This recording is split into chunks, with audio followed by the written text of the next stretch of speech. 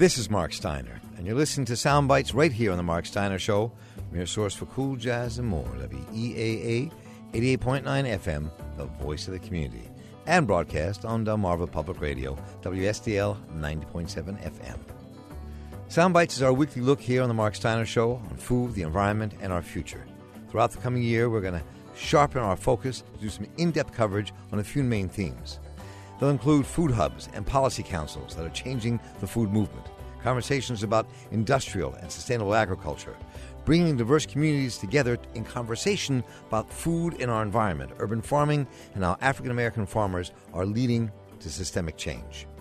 Today on Soundbites, we're going to look at least two of these, urban farming and black farmers. We're talking to participants to a new project here in Baltimore called the Black Church Food Security Network. Their aim is to bring together black churches and black farmers to provide their communities with healthy, nutritious food. We know you're going to enjoy this conversation.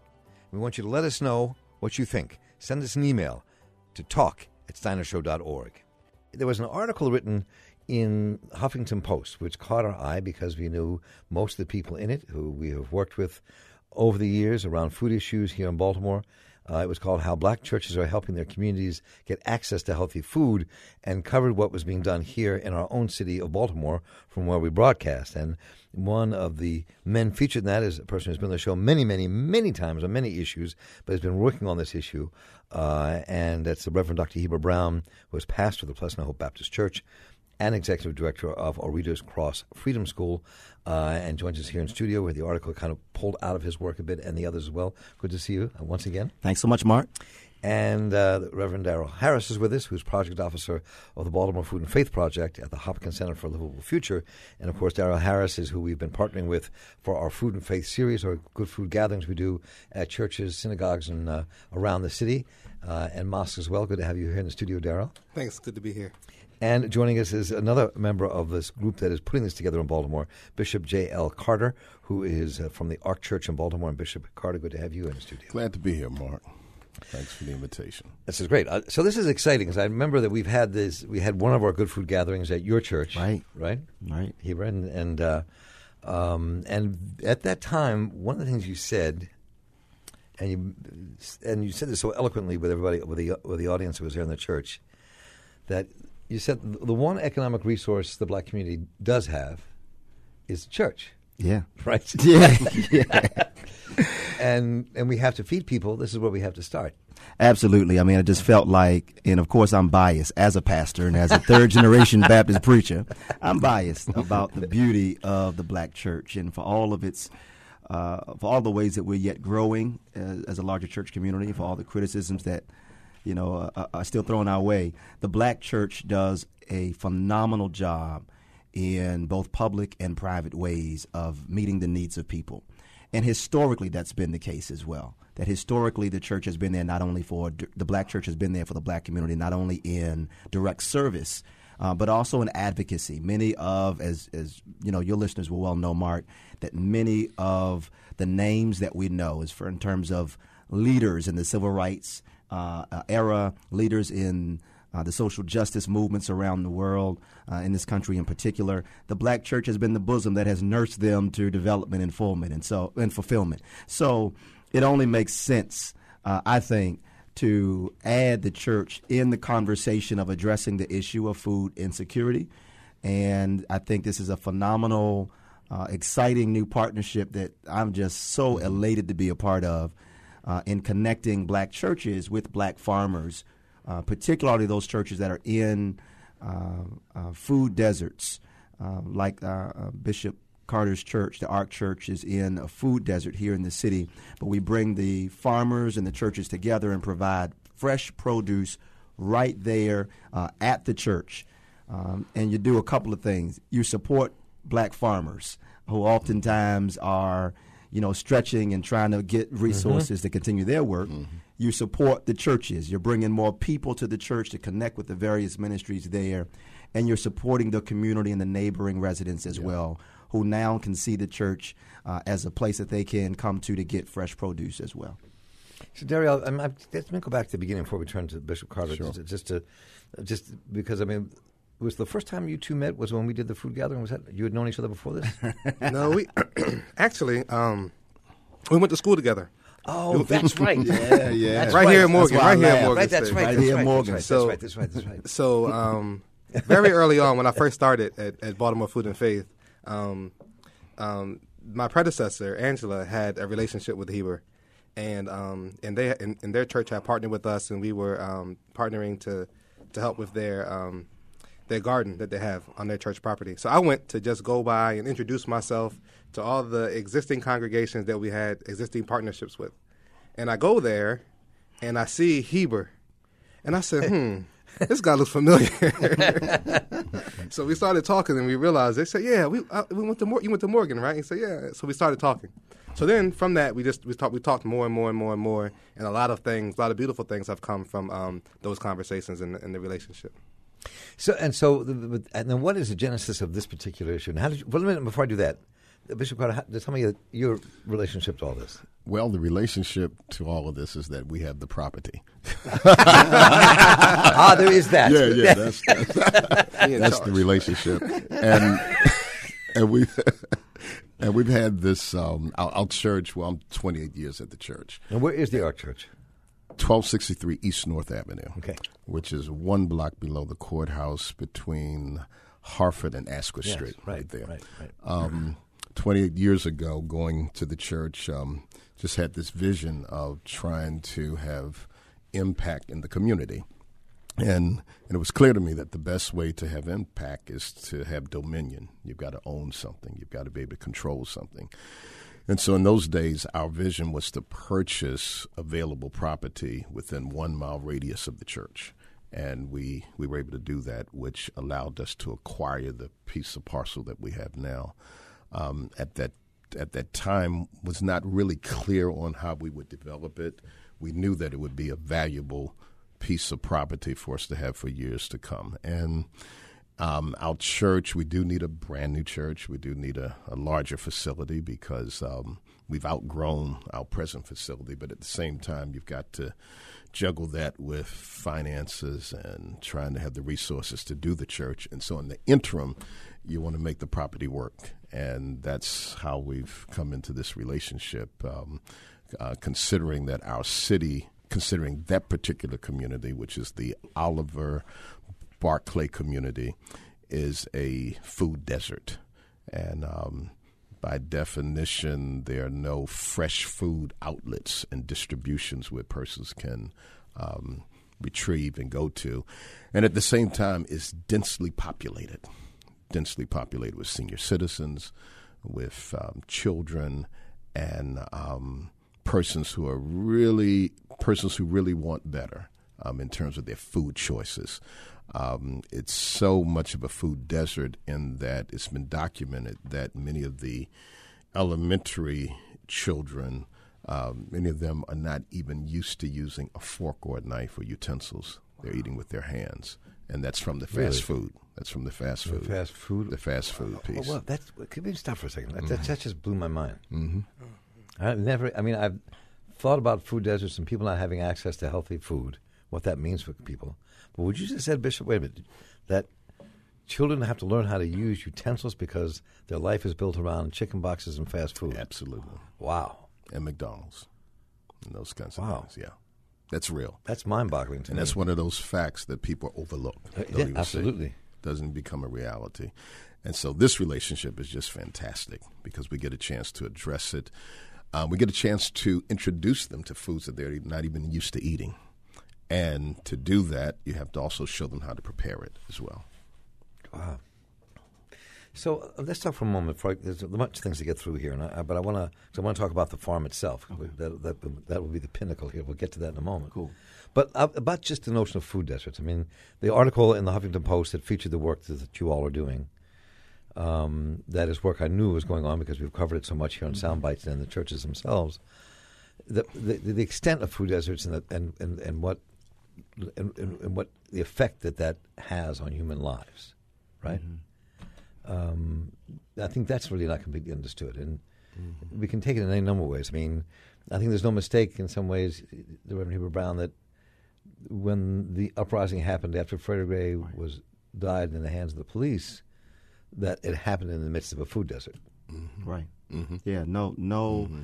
You know what? I don't think that's no coincidence at all. I mean, I think that if people were to take the map of the food deserts in Baltimore and overlap that with the map of the homicides in Baltimore, overlap that with the map of high unemployment in Baltimore, what you'll find is that many of these same neighborhoods that are food deserts are also job deserts. They're also high-quality school deserts. They're also hope deserts. I mean, a desert is a desert. Health deserts. Health deserts. That's right. You know, and so these we sometimes want to think about our society in these disparate and disconnected pieces and parts. The reality is that so much of this runs together. Absolutely. And to address one issue, you have to at least be knowledgeable about the ways in which it connects with other issues too. But you're exactly right that, you know, uprising, North Avenue, Pennsylvania Avenue, North Atlantic, you know, up and down the North Avenue corridor where everything was going on. You can look around and see the challenges all around you. And so, you know, I was quoted in the paper shortly after the height of the uprising, and telling people, it said, Reverend Heber Brown fights against a return to normal. You are absolutely right, I am. Because normal prior to Freddie Gray was unacceptable, was inhumane, was cruel, was unjust. And so we cannot go back to a normal. We got to create a new normal in the city of Baltimore, and I'm just thankful that this is just one effort of many that's going on in the city right now. The frustration, too, is that as we described the food deserts, the health deserts, the all the other deficiencies that we find in our community, my frustration is that there's some neighborhoods where that does not exist, less than a couple miles away from what we have described as food deserts. And for us not to have a consciousness about that is just totally frustrating. And I get a chance to see these persons every day because I'm in the community. I live in the community. I work in the community. And I know better can be had. I mean, when you said that, two things struck me. One was that what both of you just said, but what you just said, Bishop, was that if you go north on Harford Road, not so far north, it's anything but a food desert. Absolutely. Right? I mean, it's almost flooded with local food. Absolutely. Supermarkets. Restaurants. Just 10 blocks north, whatever that number is. Absolutely. It's not that far. Not that far. And if you go south, oh, God, you're just proliferated with actually, it's another world. Take a ride down Broadway. It's another world. Take a ride down Broadway. That's right. It's another world. Right, yeah. It's another world, yeah. And that's frustrating. I went to South Africa a while back, and the thing that bothered me the most was that the people who lived well had to ride past the people who were in poverty and people who had nothing. And to ride past that speaks to a seared consciousness that we really don't even care anymore. And we cannot allow that to happen. In our absolutely. city. And I just think, can't allow that to happen. And what you said when you said about normal, Reverend Heber Brown, when you said that, I was thinking about how some people from the city government, when they went to do a study on sustainability in this community in Baltimore, they went to neighborhoods in poor working-class black neighborhoods and talked about the need for sustainability. And the response was what you just said. From the people themselves, though. Yeah. The response was sustainability. Sustain this? You want to sustain this? We don't want to sustain this. No, we don't want to sustain that. Exactly right. That's exactly right. That's right. Definitions, depending on where you're coming from, that's right. How you define a particular term and idea. Yeah, that's it makes all the difference in the world. That's right. That's right. Yeah. And so, I mean, that frustration that Bishop talks about was also part of, and Dario mentioned it a little bit, about our church at Pleasant Hope. We launched Maxine's Garden going on 5 years ago now. And it's just a couple of front yards, so, you know, normal, traditional front yards in Baltimore. We put them together, and Maxine's Garden now produces 400 to 500 pounds of produce every season, right? But it came from being frustrated because our church is not far from another market where there's fresh food available. And I'm Belvedere Square, just down the block. Belvedere Square is just down the block. You know where it is. And so I'm making multiple visits at a hospital to visit our members who are in the hospital, many of them because of diet-related issues. And I come back to my church, and there's fresh food right there. but we were priced out of the market. My folk cannot afford to make that a regular part. I got so mad, I said, well, we're going to start our own garden. And I think that frustration also is there's hope, but there's also that part of frustration also is a part of this, the launching of the Black Church Food Security Network. It is recognizing that there are some, and there are too many in the city of Baltimore who are numb to the disparity of those who have and those who have not. And that numbness feeds the frustration that says we got to do something, and we're in a position to do something for ourselves. And so harking back to people like Vernon Johns, who was one of the mentors of Dr. King the fathers of the Civil Rights Movement. He would preach, and then he would sell produce out front the church after service. And his what they call high cotton congregation, they got upset with their pastor for selling watermelons after he preached his sermons. But he recognized that there was a resource in the church that was not being fully experienced.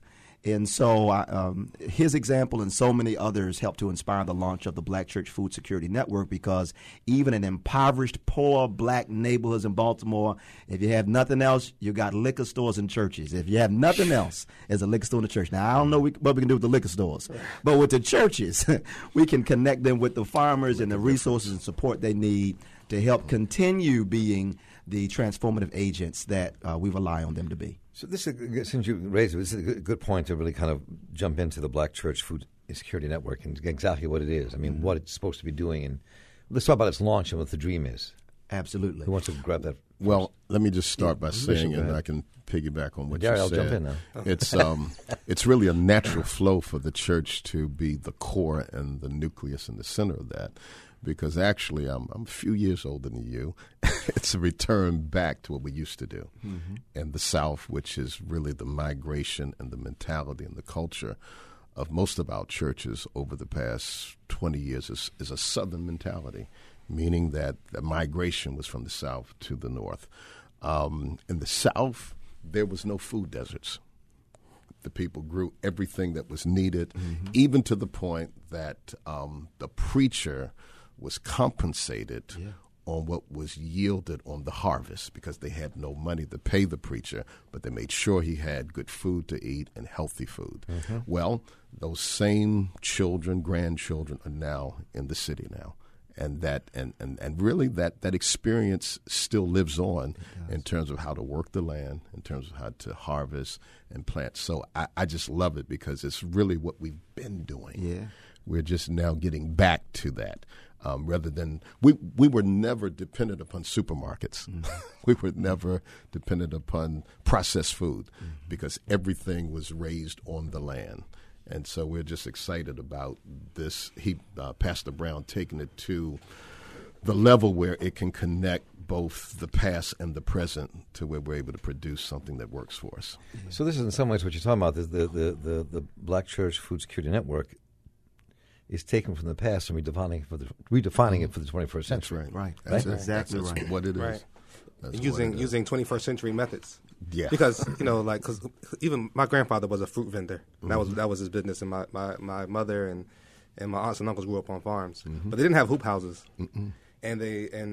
but they farmed. So now you take, there's a new generation of farmers, younger farmers, who are using hoop houses, that are using organic methods and all these other new technologies that are great and that are increasing yield and controlling pests and so forth. And now we're taking those persons and connecting them with people of my mother's generation, and supplying them what they've always wanted, what they grew up on. So even at our church, many of the people that were buying the produce were elders, and people that they saw it, they recognized it, and they were happy that they were receiving vegetables. They were happy that it was available. And they said, "Oh, I want to cook this." And some of them even had questions. I'm not sure, I'm not sure how to cook this. I'm not sure how to flavor this. And then the people were there to say, "Hey, you flavor it this way, you flavor it that way." But the elders who grew up in the South and had that knowledge, they had a thirst for it, That's right. for what was familiar and even what was unfamiliar, as long as it was in the paradigm of what they knew, which is vegetables. Or edible. Yeah, edible. I mean, that's amazing. They could take stuff that didn't look edible and make it edible. Right. Stop. Even dandelions. Yeah, I'm telling you. So the young farmers that Dario just referenced, we're so thankful for the partnership that we have with Black Dirt Farm. Aaliyah Frazier and Blaine, who are growing on the Eastern Shore, ancestral land of Harriet Tubman on the Eastern Shore. Right. And so right now they are our main providers, food providers and partners. And for the past couple of weeks now, they have trucked food over from the Eastern Shore, brought it to North Avenue. Ark Church has one of the most dynamic midweek services you'll ever want to attend. Wonderful preaching, music, and all. So the service goes on. It's a wonderful service. And then right after the worship, the produce is available right there in one of the side rooms of the church. For the past 2 weeks now, we've had that awesome experience. And so the big vision, Mark, is to partner with other churches, particularly those who are in food deserts.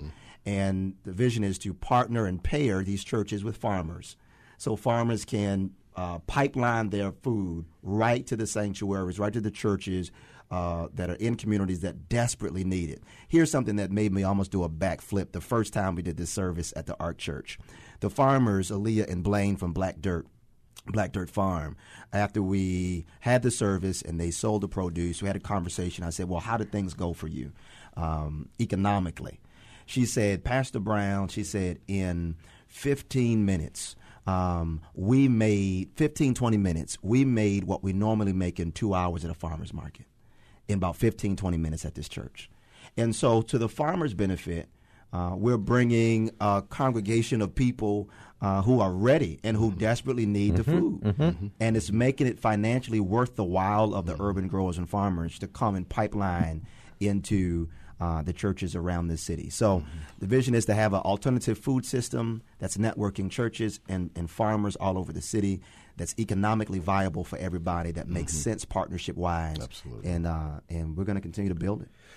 So what literally is happening on this land? I mean, you mentioned, I saw pictures in the Huffington Post piece, and you mentioned a moment ago, Daryl, hoop houses. So what exactly is happening on this land right now? What is the land? What's happening on it? Well, what's happening, this relationship, we have recently hooked up with Pastor Brown and Daryl, and the land this has been a dream of ours for the past several years, but having the right partner, having the right chemistry is very, very important. Well, we have that now. And so we have 2 hoop houses that's on the land now. And that is being restored to the point that it's going to yield the crops and the vegetables that we're looking for. And other hoop houses will be added to that. We're also looking at some point adding aquaponics, which allows for farm raising catfish, tilapia, those kinds of things that people eat. But that's the purpose of the land. That's how we're going to use it. I'm not ready to build a church now. So until we're ready to build a church, we're going to make this work. And the beauty of this is that this, let's say if we had the resources to build a church next month, what we're doing now is transferable to another place. We can transfer it, and that's the beauty of it, because the land itself is a concrete slab. But you can use it for hoop houses. That's right, which we use. Right. Yeah, absolutely. So I mean, it's about 3 acres. 3 acres. About 3 acres. So you can put a lot of hoop houses on this land. We can do that. We can do that. We can feed some folk. We can feed some folk. Yeah.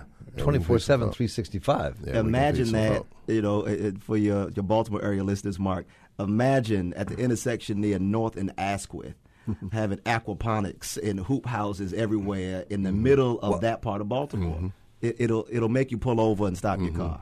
No, exactly. One thing I was exactly. And one thing I was thinking about when I first of all, I remember the conversations we've had with Food and Faith and our Good Food gatherings, and I've heard you talk about this a lot, Heber Brown, on about this vision and idea, and it's not crazy. One of the things that different about what you all are talking about, what I'd love to explore in the next little bit of time together, is that even in projects I've seen in other parts of the country, in urban areas, like how am I blocking on his first name? Will Allen, is that his name? The basketball player, who started the thing up in Milwaukee. Have that right? Oh, right. Yeah. Originally from the Rockville area and moved out there to Milwaukee. Right. Growing Yeah. power. Yeah, growing power. Yeah. Right. So one of the things I said in my interview, I've interviewed him several times, and it's the thing I ask all the time because to me it's the bottom line, is do the people in the community get to access the food? How do they get to access the food? If you're growing just for restaurants, how does that feed people? And nobody's answering that. But if something's happening in Baltimore, I'm thinking about what you all are doing. I'm thinking about what's happening in Park Heights with their farm on the west side of town, where they're actually growing food, feeding the entire community, creating a CSA for working people can afford, and people learning how to do the land and cook. I mean, something's bubbling up here. Yeah. Something is happening. Yeah.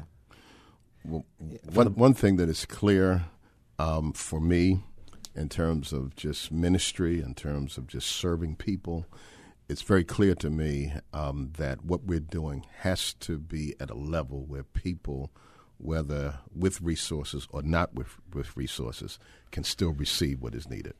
That's very important. Now, there's a screening process that's got to go along with that, of course, because we're all at different levels economically.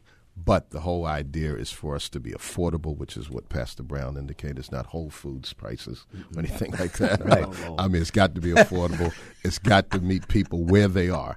And that's our whole mission, to meet people where they are. There may even be this talk of a process where if the community participates, that might be an opportunity for them to receive produce, without having to go into their pockets because they're doing the work, in terms of farming. That's the other thing I wanted to mention. This whole concept is changing the whole makeup and complexion of the community. Where there was crime, where there was dope selling, where there was illegal activity, people are coming along asking, inquiring about, how can I be involved? How can I be a part of it?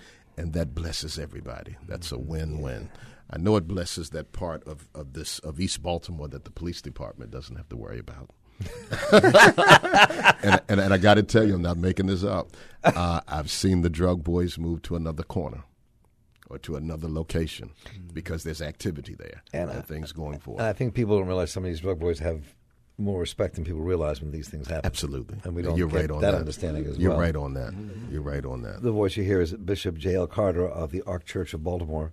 We're here also with the Reverend Dr. Heber Brown, pastor of Pleasant Hill Baptist Church and executive director of Orita Cross Freedom School, and the Reverend Daryl Harris, who's project officer with the Baltimore Food and Faith Project at the Hopkins Center for a Livable Future. We'll be back to finish this conversation. And on our way to break, we're hearing Alice's Restaurant by Arlo Guthrie. He debuted this song on this day in 1967 at the Newport Folk Festival.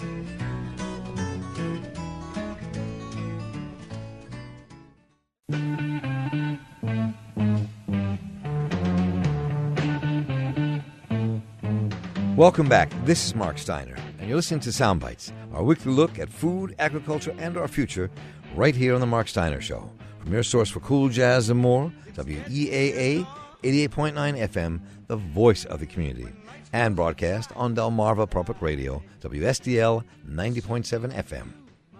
That's Sunshine of Your Love by Cream. The band Cream was formed today in 1966.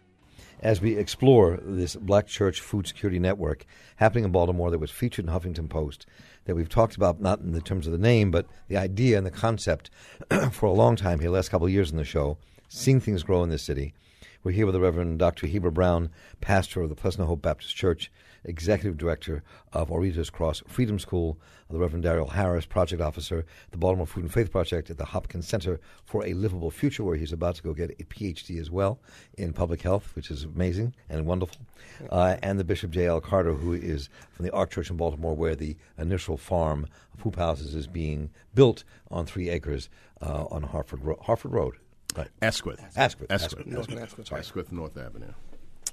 So, coming back to where we left off, we're talking about where we are going with this. I wonder if we can just envision what this might mean in terms of the power of what I said before we went to break, of what's bubbling up from the bottom.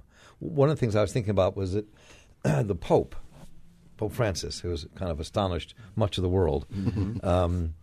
It's so much to the point where, just a side story, Raul Castro stopped in Rome to visit the Pope in the Vatican, and they talked. And when he left, because Raul Castro said, if Pope Francis keeps this up, I might have to go back to church.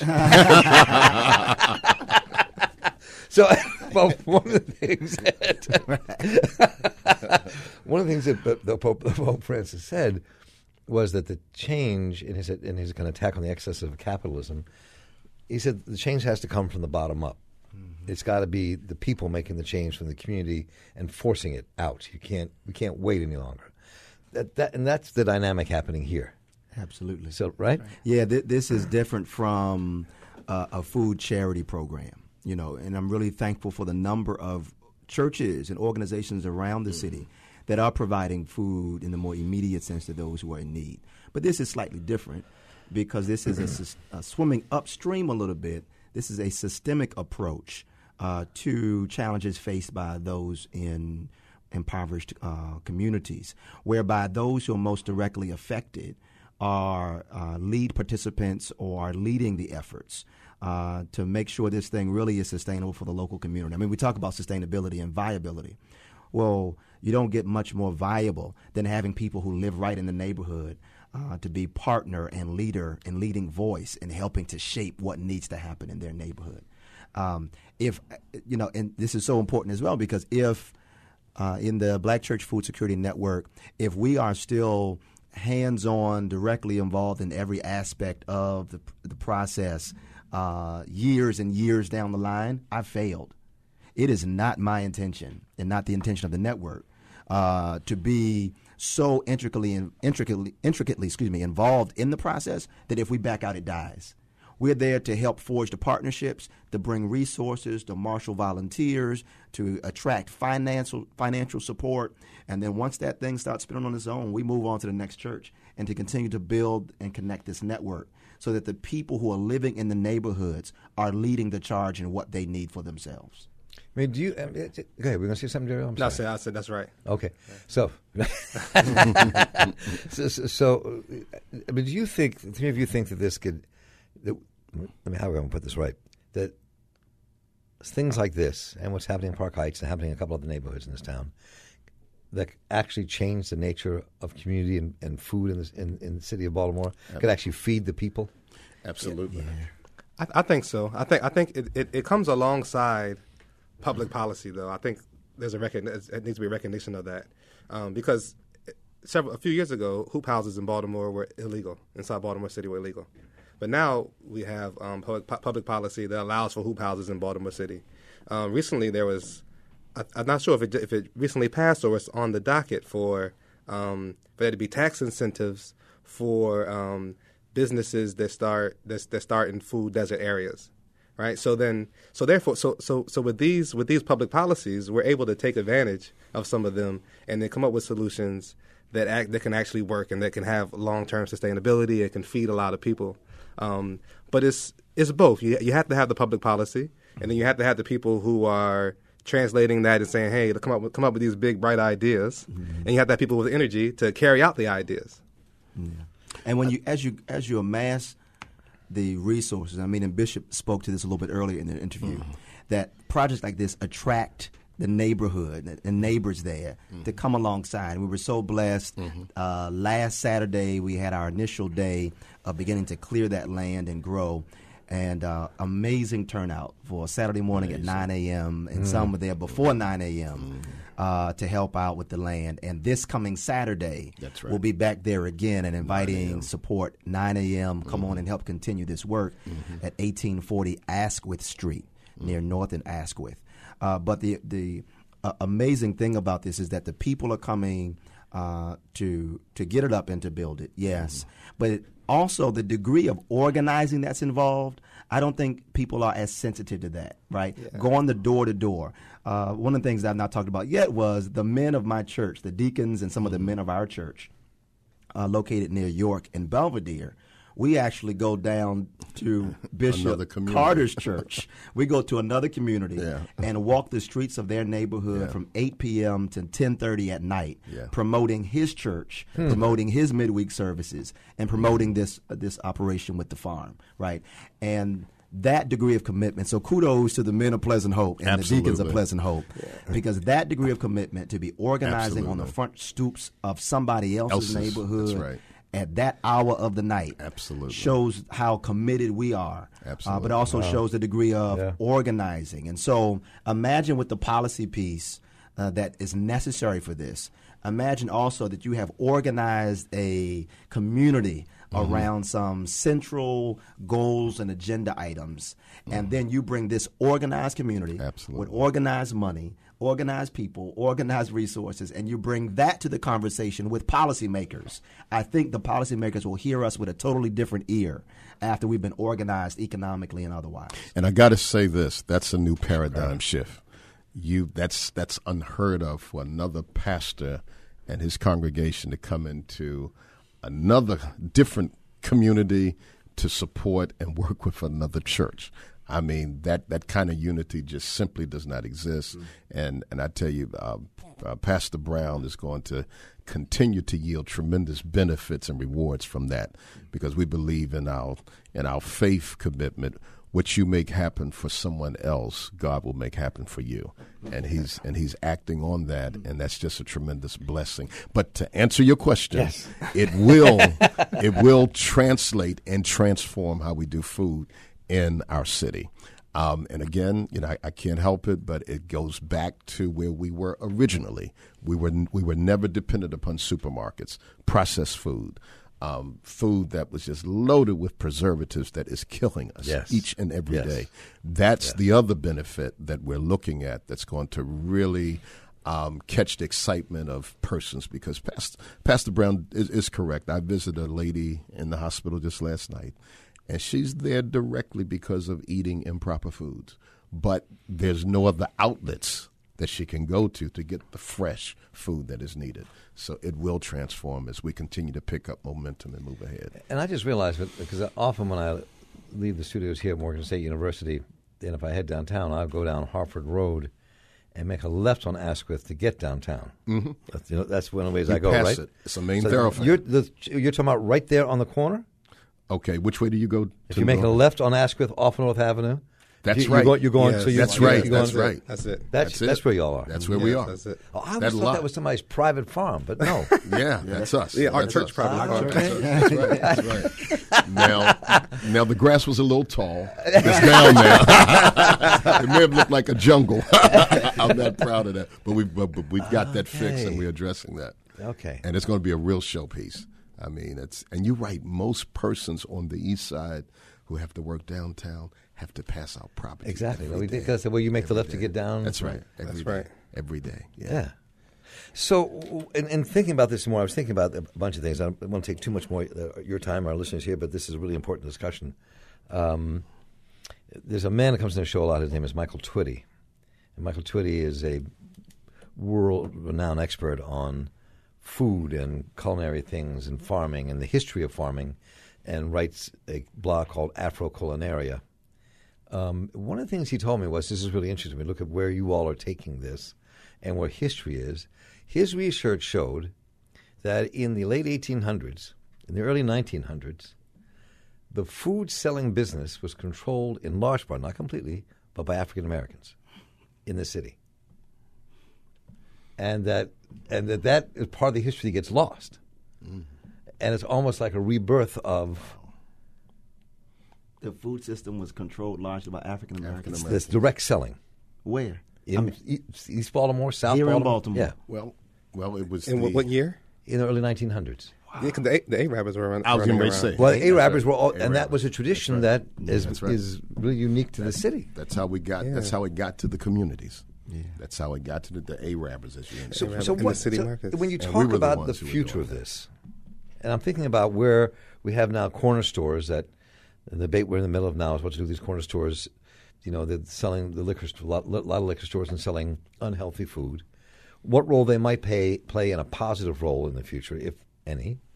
and the role that Arabers and that whole culture can play in a new food distribution system in this city. I mean, because when I was a kid, and maybe I'm crazy, but I remember this. You didn't grow up in Baltimore, did you, Bishop? I did. You did. Okay, I'm right there with you. Okay, so when I was young in the city, in the black community, there really weren't food deserts.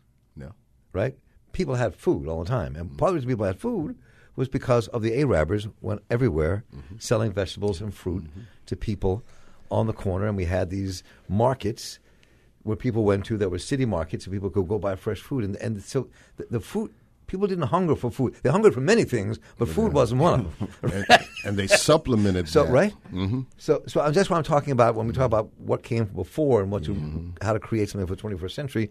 So what is the model maybe that uses some of that energy and ideas from the past? And to add more to what you just said, in those days, people still had a small garden in the backyard. Oh, lots of people, because people were just coming up from the South, so everybody, Everybody had a garden. Everybody had a garden. Yeah. My parents had a small garden. Right. I mean, we had tomatoes, we had watermelons, right there in the city. Wasn't a huge lot, but it fed the family.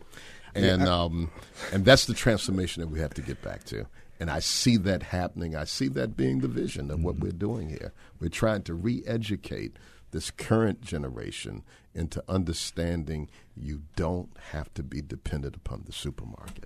Even myself, where I live, I have a small garden. Now, even right now, I got to do some work to it. It's waiting for me to pick the tomatoes. They're rottening, but nevertheless, I have that even now. So I see. I think you wanted to say something. I'm sorry, Yes, one of the struggles that we currently work through now in a lot of food desert areas are that there are congregations and there are neighborhood groups that want to sell food to within their neighborhood, but they're having a hard time sourcing it. Some of the neighborhood gardens, they have the CSAs and they're selling food to restaurants and so forth, or the food is already allocated in one form or another. The food is allocated. So I'm just hoping that once North and Asquith becomes functional, and it becomes a space there, we're using both of those hoop houses, or we're adding hoop houses to those, and all that food is being grown. That some of the food that's being grown there can be shifted to other neighborhoods throughout Baltimore City that have similar struggles, that where they can eat some of that food that's being grown on the property of Ark Church, and perhaps you could have perhaps you could have Arabers transporting that food. Yeah. You could have 21st century. Yeah. 21st century version. Updating it. I mean, supporting you them. update it. And I think one of the things, too, in terms of the big picture with the Black Church Food Security Network is to connect the churches, particularly the black churches that are already growing food, right? Yeah. We have a number of black churches in the city that are growing. But we're not strategically growing. That's right. And so at Pleasant Hope, we grow what we want to grow. And like I said, 400 to 500 pounds of produce. And our members are blessed. And I'm blessed by the string beans and everything else that we get. But what if Pleasant Hope was responsible in some strategic plan to grow tomatoes? And that was ours. And then the church down the street is growing collards or kale, and that's their response. And then once it's grown, we share the harvest around the church community using either the Arabers and even our church buses to move the food around. I mean, I'm excited by that. But strategically growing is where I think we also have to go for those pastors or churches that are growing now. Let's link together and get a big picture on the map of what can I grow? And maybe what I grow is based on the amount of sunlight we get, is based on the irrigation possibilities where we are. Right. I mean, just that degree of technical organizing, I think, could really move things forward. You're talking about bottom-up organizing, Mark. If that really takes root, and I'm giving everything I got to ensure, by God's grace, that it does, Baltimore could really set a model for the nation in terms of how to address these issues. And I'm thinking from that, the next piece would be really being strategic about the distribution centers, where they would be. Okay, to follow it all the way to the end, and the distribution centers would probably be determined by the greatest food desert needs, and we go in that direction. Yeah, but I agree with you on that. I'm undermining the capitalist system from the bottom up. But think about this too, Mark, from the beginning to the end. Well, we did say it's a win-win situation. No. I was. But what, I'm sorry. In thinking about what you all are talking about, there was been on this program before numerous times. I don't know if you've met them. Maybe you all know them as Warren and Levette Blue. You know the Blues? The Blues, yeah. Right? The Blues live not far here from Morgan State University, and they've created this incredible organic farm out of the backyard, their backyards and their neighbors' backyards. They've made this huge farm, and they feed people in that community and grow amazing food and are great farming teachers because they know it. They know the land, and they know how to do it. He's a Vietnam veteran. They're both retired, and they're dedicated to this. And one of their ideas is that, and I can see how, I'm just curious what you think about this and where it might fit into the Black Church Food Security Network, is starting a young farmers group among young people in Baltimore, like future farmers, 4-H, but urban 4-H, as a way of kind of building something in this city. Yeah.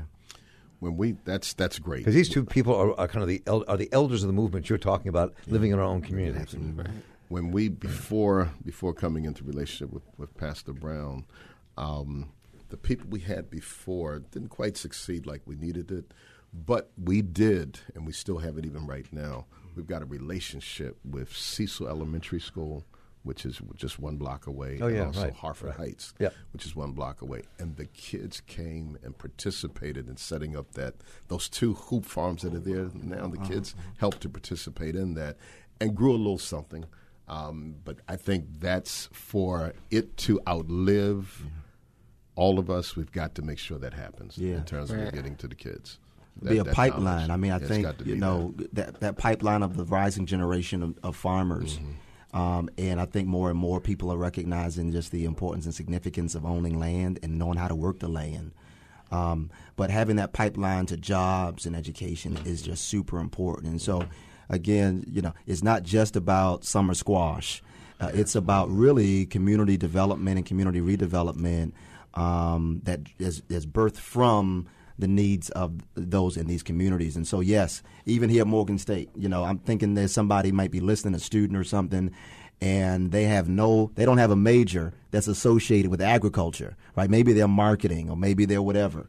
We will need, if we're creating an alternative food system, you need people at every piece and part of the pipeline, everything from marketing to organizational psychology, right on down the line. You're going to need all of that in place. And so I pray to see the day, and if I don't, I pray my children live to see the day where we create a jobs program springing from this, right, where young people can go to school in Baltimore and see this avenue or things like this as a viable career opportunity that will support their families and also support their broader community too. I don't think that's outrageous to even conceive of. I was thinking about when we did our last Good Food Gathering was at Elder Harris's church in Sandtown. That's right. Right? And they're also working on hoop houses in Sandtown. 16 of them. It's got 16, quite a few. 16, Quite 16, right? And so, and that's how. And one of the people in the audience said, "This is really interesting," and that we didn't identify the person. Will not identify the person because we don't want that person to be run out of the business that they do out of their basement. But, but someone in the community has a fish farm in the basement of their home, raising tilapia.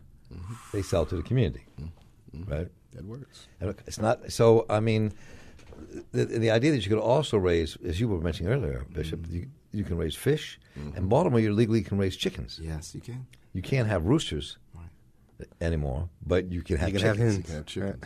Didn't know that. I mean, there's possibilities for all kinds of growth. So it expands. Because chicken, I mean, people love chicken. Everybody loves chicken. Sure. And they get away from the chicken boxes, and it's a really fresh chicken. And healthy chicken. And healthy chicken. Chicken. Could actually happen in the city. Right. Yeah, and it's happening in some pockets of the city now. Right. With chickens. You said something earlier, Mark, that I want to touch on. You said that if this, you alluded that if this was done right, it would undermine capitalism. I did say that, yes. But I think I think it's important to note that with the supermarket system the way it is and capitalism the way it has been, it has undermined neighborhoods. Right. So you Absolutely. have No question.